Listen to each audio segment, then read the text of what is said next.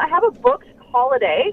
It's one day. My boss agreed to it. Now he's trying to say that I have to work, and I'm just wondering what can be done. Do I have any rights? So initially, you asked for the holiday. Your boss said, yeah, no problem. And then at some point, your boss changed his mind. Is that right? That's right. How long ago was it approved, and when is the holiday? When are you supposed to take it? Probably approved about a month ago, and the holiday is next Friday. Now, have you made any plans in reliance on that, on a booked a ticket or planned something?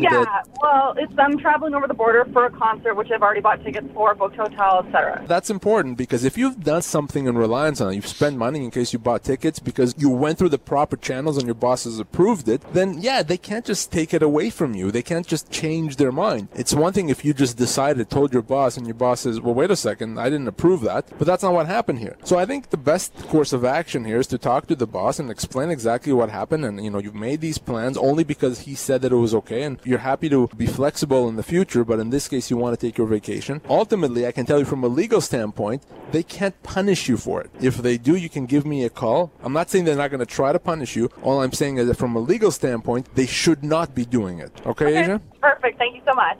Samfiru Tumarkin LLP. Contact us at 1-844-661-9065 or visit stlawyers.ca.